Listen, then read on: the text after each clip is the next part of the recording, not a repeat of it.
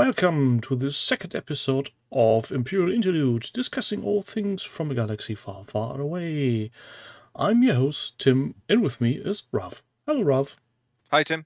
How was your first impression overall on the new episode?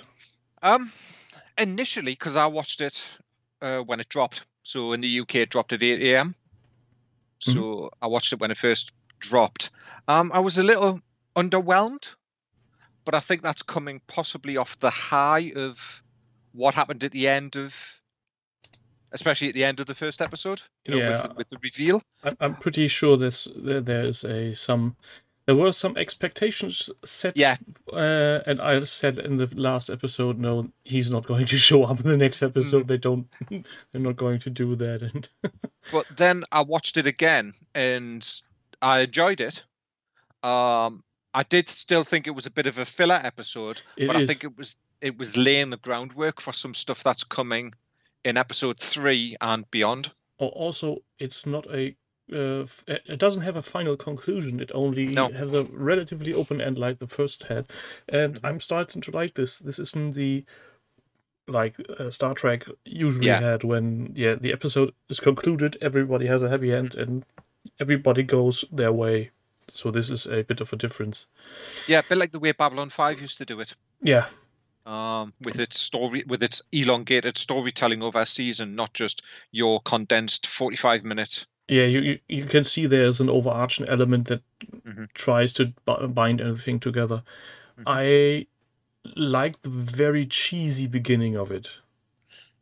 With the ambush and things. Yeah. So once again, for the final time, spoiler alert, we're not holding back. If you don't want to have any spoilers, stop now. So this episode literally starts where the first one ends, in the middle of the desert, with our Mandalorian cruising along the desert right into a classic, this is a very tight rope ambush, knocking him off his speeder bike. Yeah, and it was interesting that actually, I'm guessing he didn't see it, but because it was very, very quick and the speed he was moving and stuff. But then when they went into the fighting, which was quite good, where it was all close quarters, he tried to use his gun, and that was dropped off. But the other one that I didn't pick up on originally was the little alien. The Zuru Jabba thing? Yes. It's, if you look at him, and then for people who have seen it, remember the alien that Rey meets? That there's a scavenger alien on this little riding beast. It's either that one or later on when she's in the town paying for it. It's the same alien. Oh. It's exactly the same costume. Well, that's a coincidence. We also have a me bugging personally continuation error in that very first fight. Did you notice? No. When he's falling off his bike and he's getting into the fist fight with a guy with a bald head. When he comes around the corner, he's wearing some weird eyeglass construction. Then the camera cuts. And it cuts back, and suddenly he has no headgear on whatsoever. I can forgive that. It's about 3 seconds, and you could argue he has got it nicked off his head by a blow to the face or something, but if it was normal glasses, I would say, you can lose them. But these are strapped to his head like they are there to stay forever. Indeed, but it was interesting how he used when the little alien fires the harpoon. Yeah. And then he ducks and they're going to hit the other two straight in the face. Though the alien doesn't fire the harpoon. Is it not? No. He aims with the rifle. Mando nicks the rifle with the harpoon and then ducks. It's the other way, isn't it? Yes, and then ducks, because it's a harpoon gun that they're using against him, isn't it? No, it's not a harpoon. I don't think thieves would try harpooning anything. And then him having to barter for the little one's life by giving the rocket pack. And at that point, I was, he's not getting out alive. No. No, definitely not. Especially when for a fact he controls it off his gauntlet. Yeah, and It was quite funny though, that especially the look he gives the child after the thunk, and the camera cuts before the black bit where he just looks down at him and just sort of shrugs.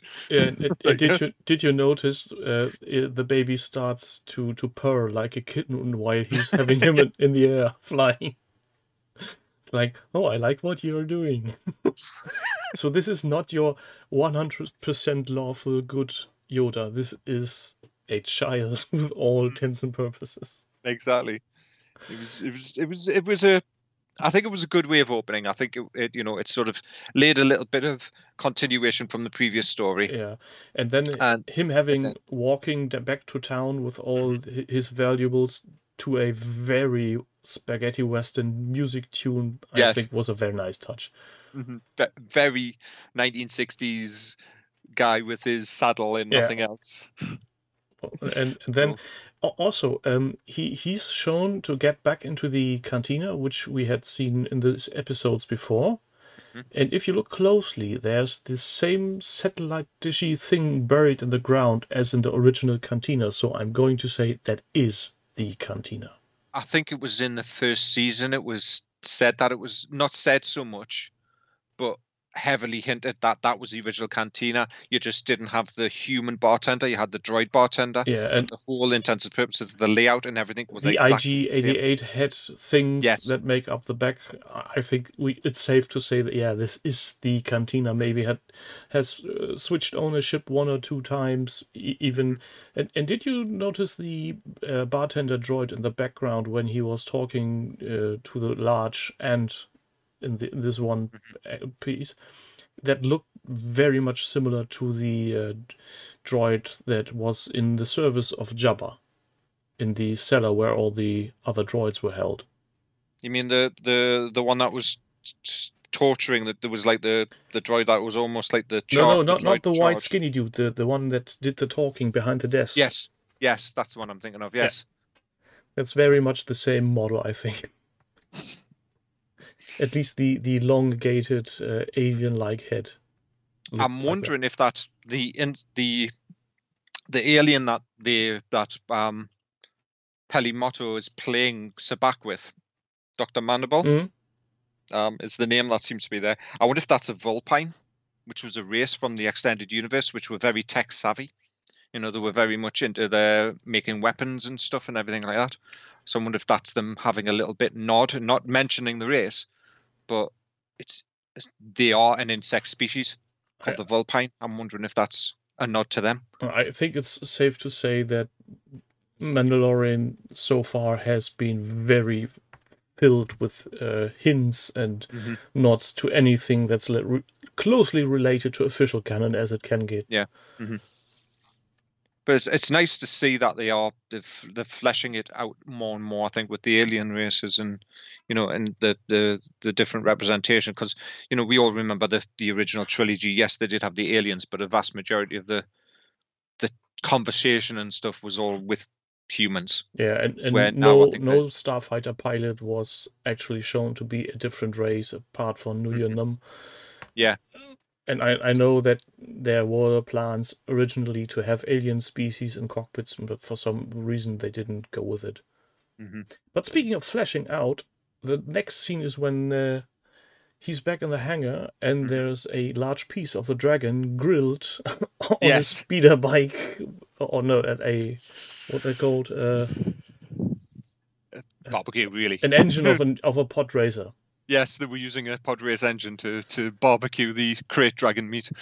And again, a situation where I can very much emphasize with the baby, where it's looking at the boiling meat, drooling. I think baby was hungry somehow. I think that's the subtitle of the show, The Mandalorian, featuring the hungry baby. But then leading into from that scene, from the last scene, is where Motto says that she's possibly got some, shall we say, someone that knows of another conclave hidden off somewhere, and that's where the title. 2 more Mandalorians. Yeah, which is where the title of the episode comes from, The Passenger. Yeah. Though it should be plural because the passenger is a female frog humanoid and she's carrying her offspring in a container. Little caviars. Indeed. But and then of course Motto is technically tricks, I would say, or bends the truth. I think is probably the best way of describing it, to get the Mando to take the job with the passenger, because she says, I'll vouch for this person with my life, and then later on, about 5-10 minutes later, she goes, I've only just met her, but I know people. Yeah, so she's not so much tricking him as to maybe overemphasize some parts of truth. And the biggest thing is, it would be only a short trip to the next sector, but since her offspring can't handle transwarp or whatever you would call light speed travel, light speed, they are forced to go sublight, which he doesn't really like the Mandalorian. No, because it's quite interesting that the way that he describes it. It says it's more dangerous to travel via sublight, which is something that that's I'm assuming is from this time period, but it's never actually mentioned anywhere else really in Star Wars that it is dangerous to travel at hyperdrive. Well, it's non-hyperdrive speeds. Well, it's if you start thinking, it really is a logical conclusion, because you leave the planet, you punch in your coordinates, and you go to hyperdrive, and you're off everybody's radar, unless you got an Imperial star interdictor or something like that to get people dropped out of hyperdrive. Yeah. But going sublight through the system, you're on people's radar, literally. So every warlord, raider, or run-of-the-mill, no-good deeds people can hunch onto you. I'm guessing as well as it's this episode sort of answered the question of what that water planet is, because I think a lot of people thought, it's Mon Cala, or looked a bit cold. Or what was the other one? There's another one as well. I can't remember. Is this one of the planets from the Old Republic? Karn. I think it's Karran. Karran or Karn. It's one of the planets in the game. I probably got butchered the name. It's probably Karen or something. That's something like that. But it was, so it's not Mon Cala, and I think a lot of people as well as thought that's where he was heading to, because in the trailer you see a lot of Mon Cala and Quarren sort of at the docks and stuff. Yeah, but those are a sentient space race, so they could be everywhere. But I think a lot of the fans thought, we're going to Mon Cala, we're going to see Mon Cala. Well, we've sort of seen Mon Cala anyways. It may be possible for us to get there at some point, but this is the same with Boba Fett. We will see him again, but I wouldn't count on the first 2 episodes on it. No, I've got some thoughts on that, which we'll probably cover at the end, because I think it leads into episode 3 and beyond. Yeah, what I think might be going on. So he takes the job and sort of travels off, and then do you want to explain what happens next then? Well, they go to sleep, not before he hasn't seen the baby taking one of the eggs out of this container and swallowing it whole. So it's literally caviar at this time for Baby Yoda. He tells him not to do that anymore and puts him back into his crib, and they go and take a nap. And we get rudely awakened by this very annoying sound we already heard on the original Star Wars movie when the TIE fighter comes into close vicinity. Approximation alert. Going... And then suddenly he's quite wide awake because 2 X-Wings are flanking him. Indeed. Now, what's interesting about one of those X-Wings pilots, it's one of the X-Wing pilots from the episode The Prisoner from season 1. Oh, I didn't notice.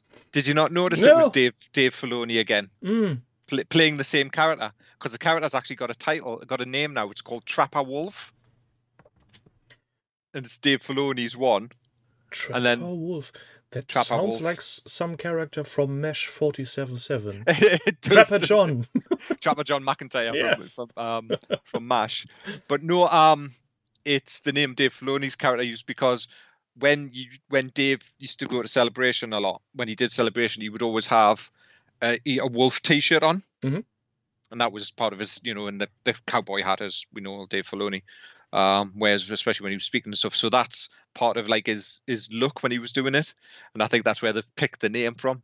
Wow. So yes, it's so the pilot that doesn't speak is Dave Filoni. The other pilot is that Carson Trivia, which was the guy that the Asian guy, the older one. the older one. Now he's a comedian, and he's done a bunch of stuff, but he's also a member of the 501st. He's an honorary member of the 501st. I'm just going to bring it up here because it's got the name of the actor, and yeah, it's Paul Sung Hung Lee. He's a Korean Canadian actor, and he was in a show called Kim's Convenience, which was a comedy show about a convenience store. Convenience store. He's also had a hobby of making Star Wars and Ghostbusters cosplay, and if you look at some of the stuff he's done, he's got a cosplay of himself as a mud trooper from Solo, and he's a member of the 501st because that's where some of the pictures are. So that was the other gentleman that was playing the one that was doing all the talking. Yeah, and the shooting later on, but and get shooting to that. Later as well. Yeah. So they have a conversation with them, if I remember correctly, with the Mando, and then it's to do with him not having an IFF on. Yeah, he's getting hell because he's not transponding, and he goes back on saying, "Yeah, I'm pre-Imperial surplus. I'm not required." And the very gentle reply is, "Well, now you need to because this sector is under control by the Rebel Alliance." Which it's kind of weird. So it's still the Rebel Alliance at that point, and not. No, he says New Republic. It does. Yeah, they say New Republic. Oh, I must get checking my ears then. I could have sworn he said Rebel Alliance, but no, they definitely say the New Republic. We're now under the sector is now under control of the New Republic. So it looks like they're expanding out the control that the New Republic seem to be having within sort of the law, shall we say, within the Mando, and that which possibly assumes that they may turn up later in the season to possibly with stuff with Moff Gideon when word gets out about him, but who can tell? As the story seems to be centralizing around Din Djarin and the child. Yeah, in could search. Very much. But yeah, so they have that conversation as you sort of mentioned with with Din Djarin about the IFF and stuff, and then the other pilot asks his captain to go to a different channel, and there's a bit of conversation, and as that conversation is happening, the Mando is sort of looking around, and you get the classic locking X-Files, which I thought was great very much to see. It was like, oh, we're in shit. Yeah, it was like you look at it and go, oh dear. This and then is going to end badly.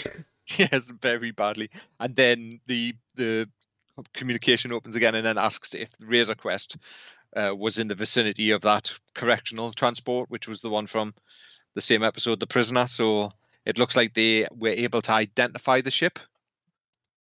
At least on some level. On some level. So yeah. So instead of, shall we say, replying or turning his ship over, yes, he decides to run for it, which I thought was really cool. It was a really cool sort of flight sequence, and it's the sequence that we see in the trailer. Yeah, it's and the question that one of the pilots goes, what is he trying to do? He's going to break up in this atmosphere, and he didn't. No, he didn't break up, but I thought it was interesting the way he was cut his engines and stuff and just sort of free fall down. Yeah. Through the clouds and stuff. It was very, very reminiscent of fighter pilot, like that sort of fighter pilot thing that I think Star Wars is based all of their ship combat on anyway, which is what George I also got a bit of a Firefly feeling on that. Yes. Very reckless maneuvering, no shits given about the passengers. Definitely. It was very, very much as well, speaking of Firefly, it was very much from like Serenity. Yeah. When they're being chased by the Reavers. and I think they cut the engines, don't they, in the movie, and they sort of do that heel big sort of free fall thing. So yeah, and he ends up going in the atmosphere of an ice planet, so it's not Ilum either, which a lot of people were wondering, what the ice planet was going to be, because I think the speculation around It's not Hoth. Ahsoka and other ones was, that we're going to end up on Ilum, or maybe that's where some Jedi are, because Ilum, as we know, is a planet where kyber crystals are and stuff. Yeah, but we had our crystal now in episode 1 with the Cryo Dragon, yes. so we don't Great need Dragon another one. You never know with Dave and Jon Favreau sort of doing their bits. What are they, planning? What little Easter eggs are they putting in there? We need more lightsaber material for some weird reason. We're laying that foundation for the Kenobi series. That's what it is. Trade secrets. Yeah, so he actually manages to get them off his trails by some very weird flying and landing backwards underneath a large piece of ice. And then he drops through the floor, literally, and the Razor Crest is badly damaged. It is, which is where the footage that we see of them sort of coming out with the child out of the ship in the trailer is on the icy thing. The other thing that we should really mention is, before they encounter the X-Wings, the Frog Lady, as seems to be everybody's calling her, doesn't speak any other languages apart from our own. Yeah, she seems to be able to understand the normal basic that he's speaking. I'm just guessing he's speaking basic because nothing else is said. Mm-hmm. But he can't communicate with her on any way, shape, or form. So after they sort of crash land, he basically tells her, "There's no way we're going to get to that planet. It's over, pretty much, and all that. We'll get off the planet. We'll drop you off somewhere." And she doesn't take lightly to this, because he goes to sleep with. Yeah, he said something along the lines like, "We take a rest now, and tomorrow I will try to fix up our ship, and then we see what will happen." Yeah, he also goes and gets some rations and stuff, and blankets and stuff, and I think he accosts the child again after to find the child. He goes and looks for the child in the directly crib after where he the is. Crash, yes, and the child's not there, and then child is eating again. Yeah, eating another bit of caviar again. So then he says no, locks it up again, gets some rations and stuff, and then goes back to the cockpit with, I think, the child, and then basically tells her that we're going to go rest, and then I'm going to try and fix the ship, and then we'll drop you off somewhere. Yeah, so and then all of a sudden it sort of cuts, and then as he's sleeping, it suddenly...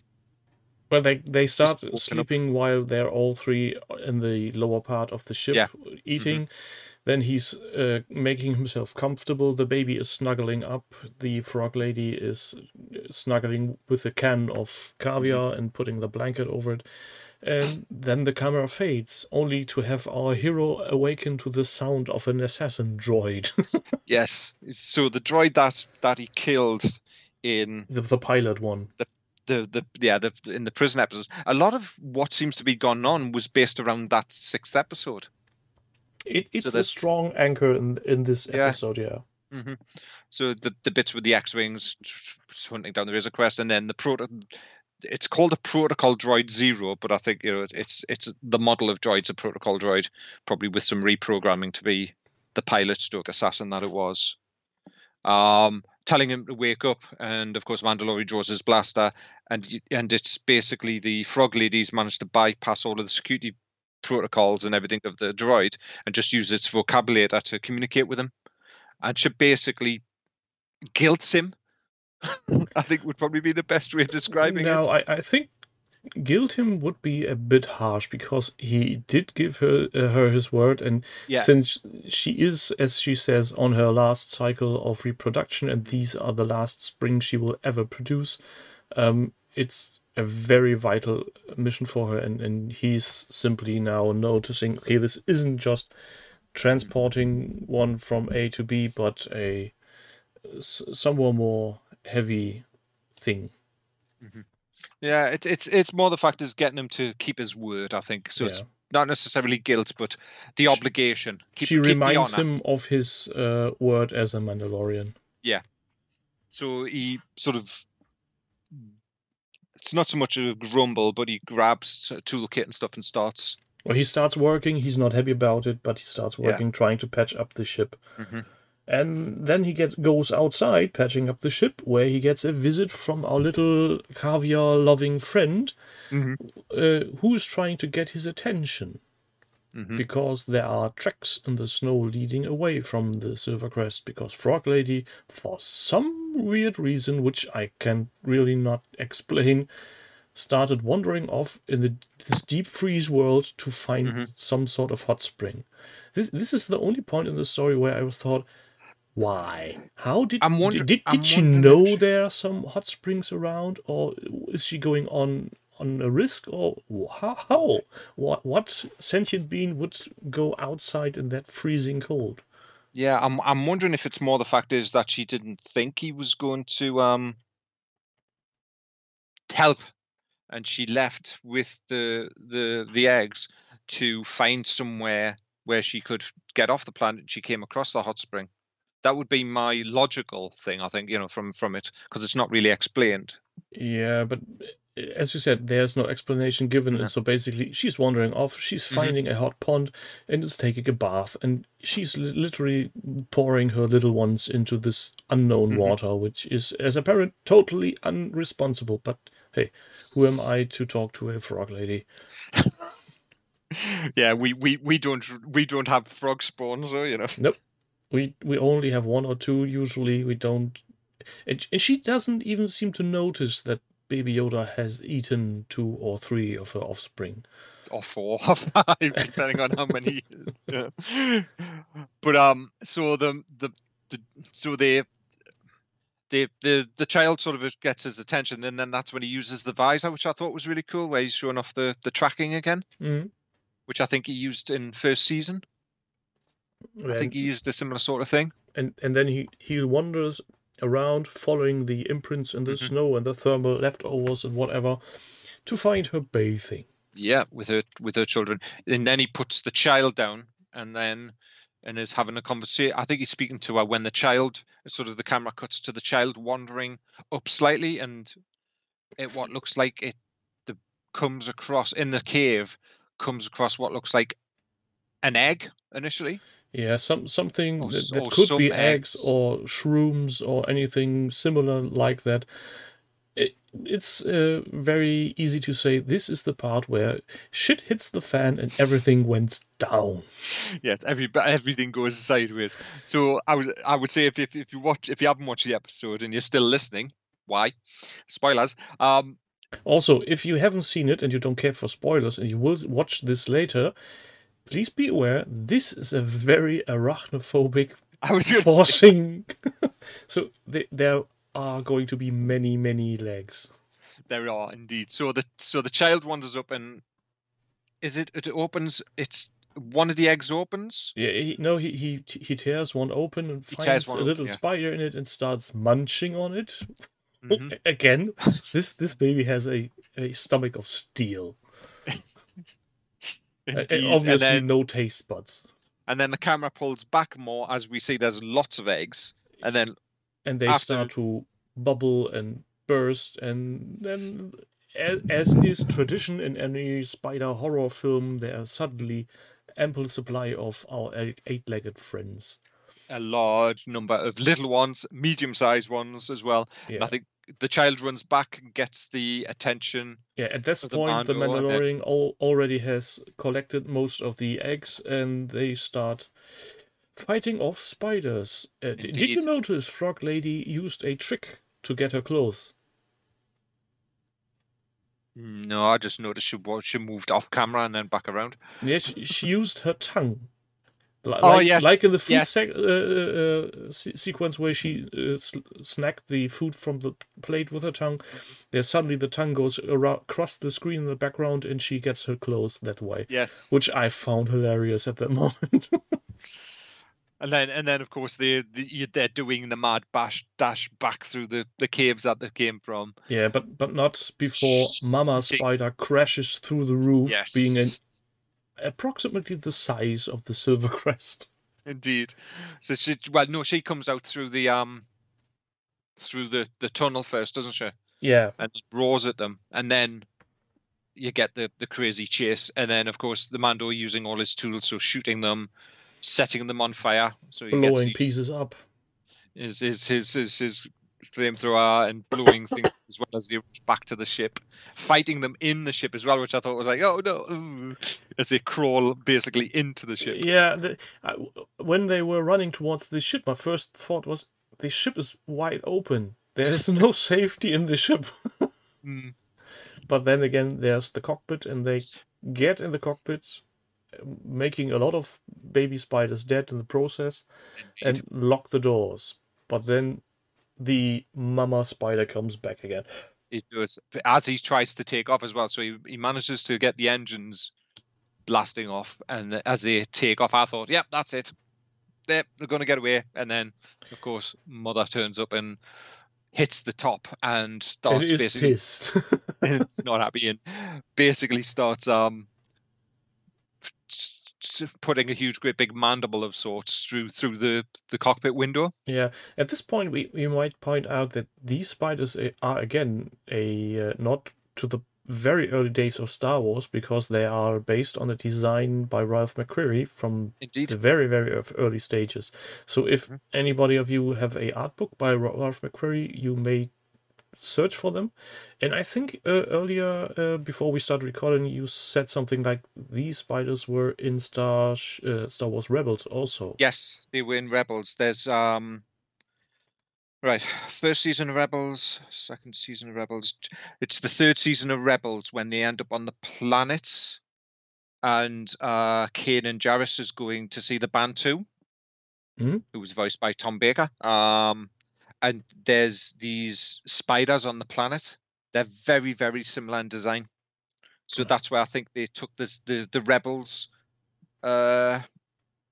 design I need from. to rewatch Rebels and Clone Wars, the series, I think, to get some references that are currently just passing me by. So it's the third season. I think it's because it's the season after Kanan gets blinded, and Kanan gets blinded on Malachor, which is the Sith, where the Sith is, and that's where they encounter Maul. That's where Maul has been hiding for how many ever years.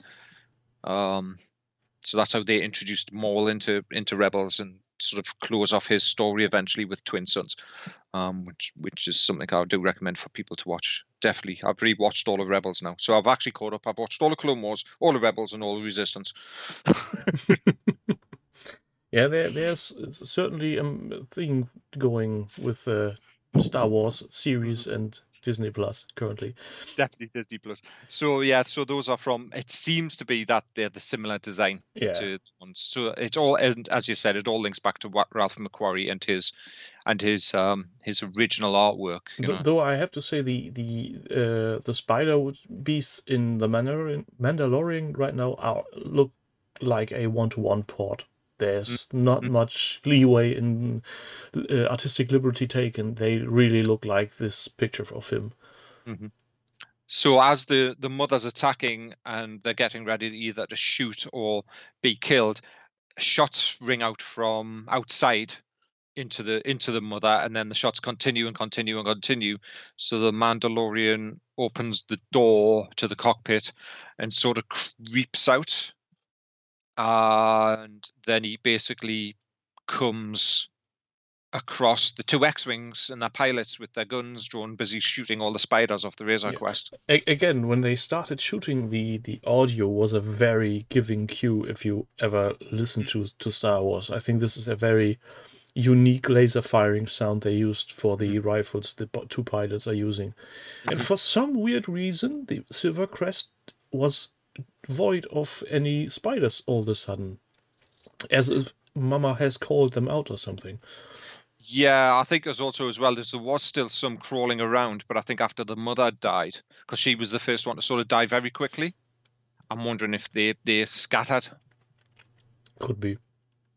So, I mean, it's not nothing really major to the story. I think, from a telling point of view, it's one of those many mystical TV things of things are there at one it's time and then it's a they've plot. disappeared. It's a Why? plot point. If you think too much about it, you're going to Exactly. ruin the experience. So just go with it. It's space western adjacent to some magic fairyland of good and evil. So don't think too much of it.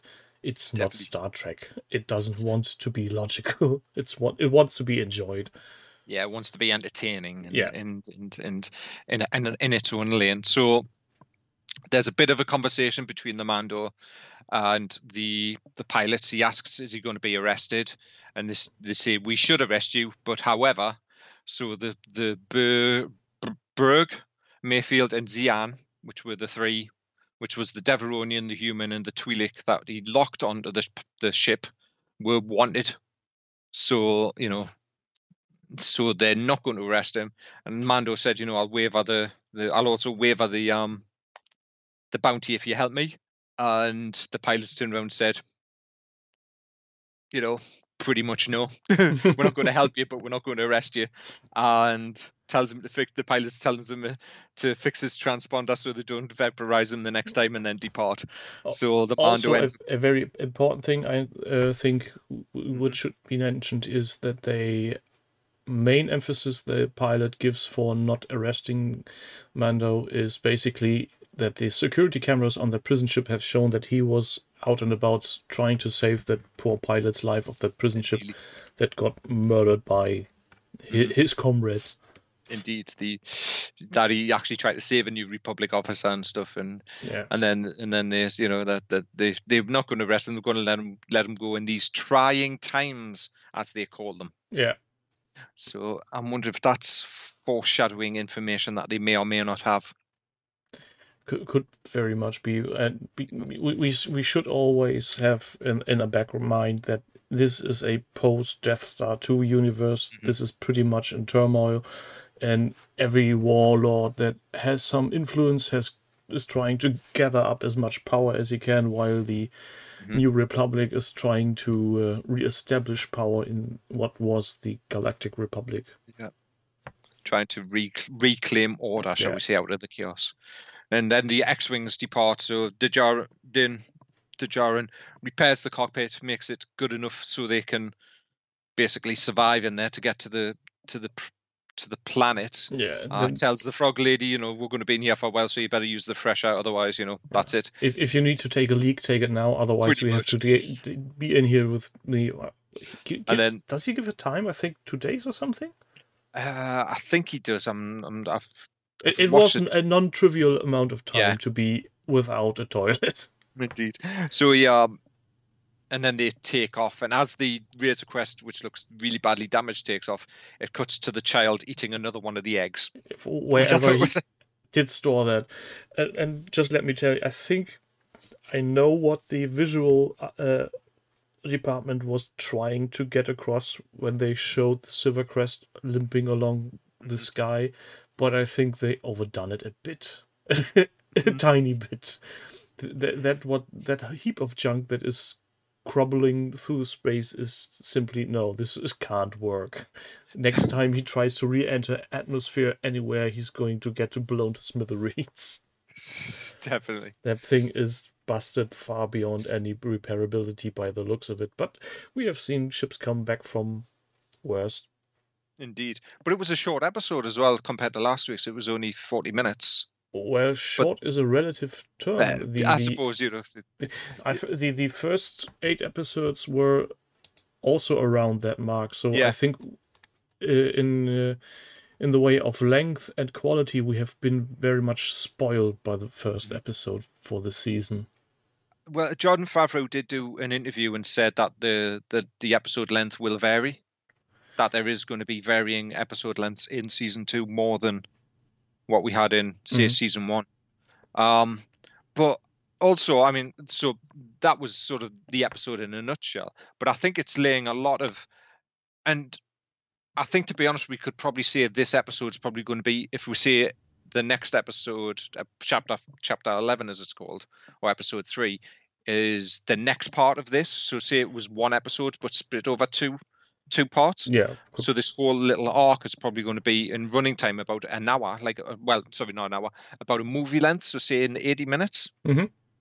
I think is probably the best way of describing it. So this was like the first half, and then the next part is going to be the next half of the story of him delivering the woman to the frog lady to the planet, to her husband, and a to her husband. potential place to get her eggs fertilized, as is stated at the beginning of the episode. But what I think as well, and this was something I alluded to at the beginning, was I think the trailer that went out, the one and only trailer that we got, is only covering, I think, the first 4 episodes. Could be.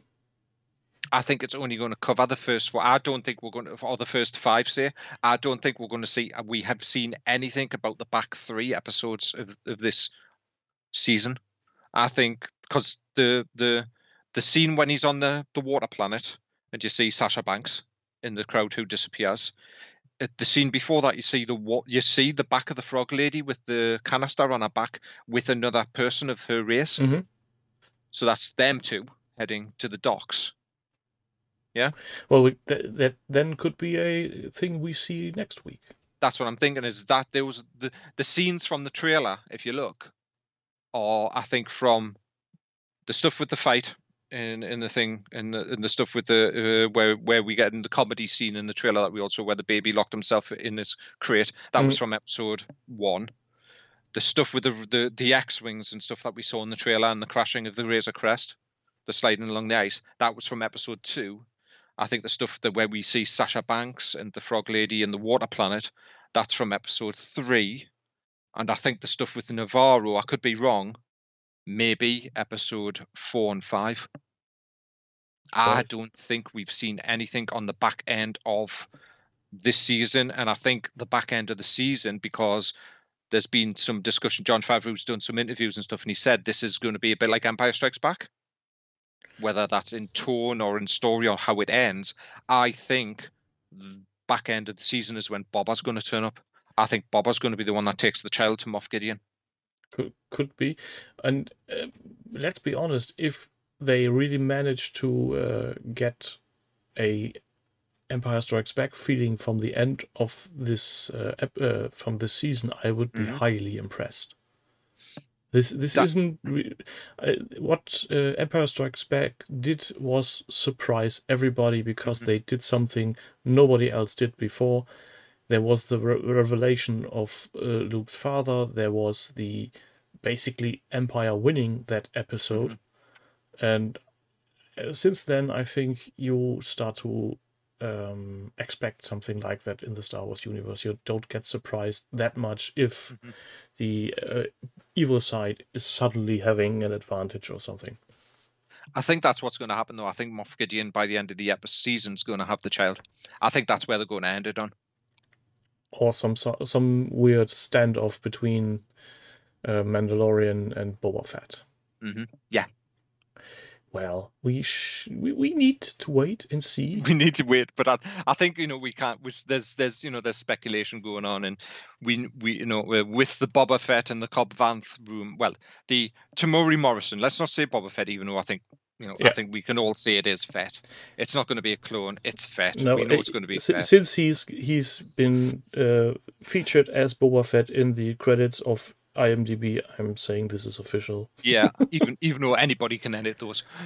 It's a bit like Wikipedia. Nobody would do that now, would they? No, well, but definitely with the cast, with the Timothy Olyphant casting of Cobb Vanth, and I think that means then the Rosario Dawson possible casting of Ahsoka is probably true.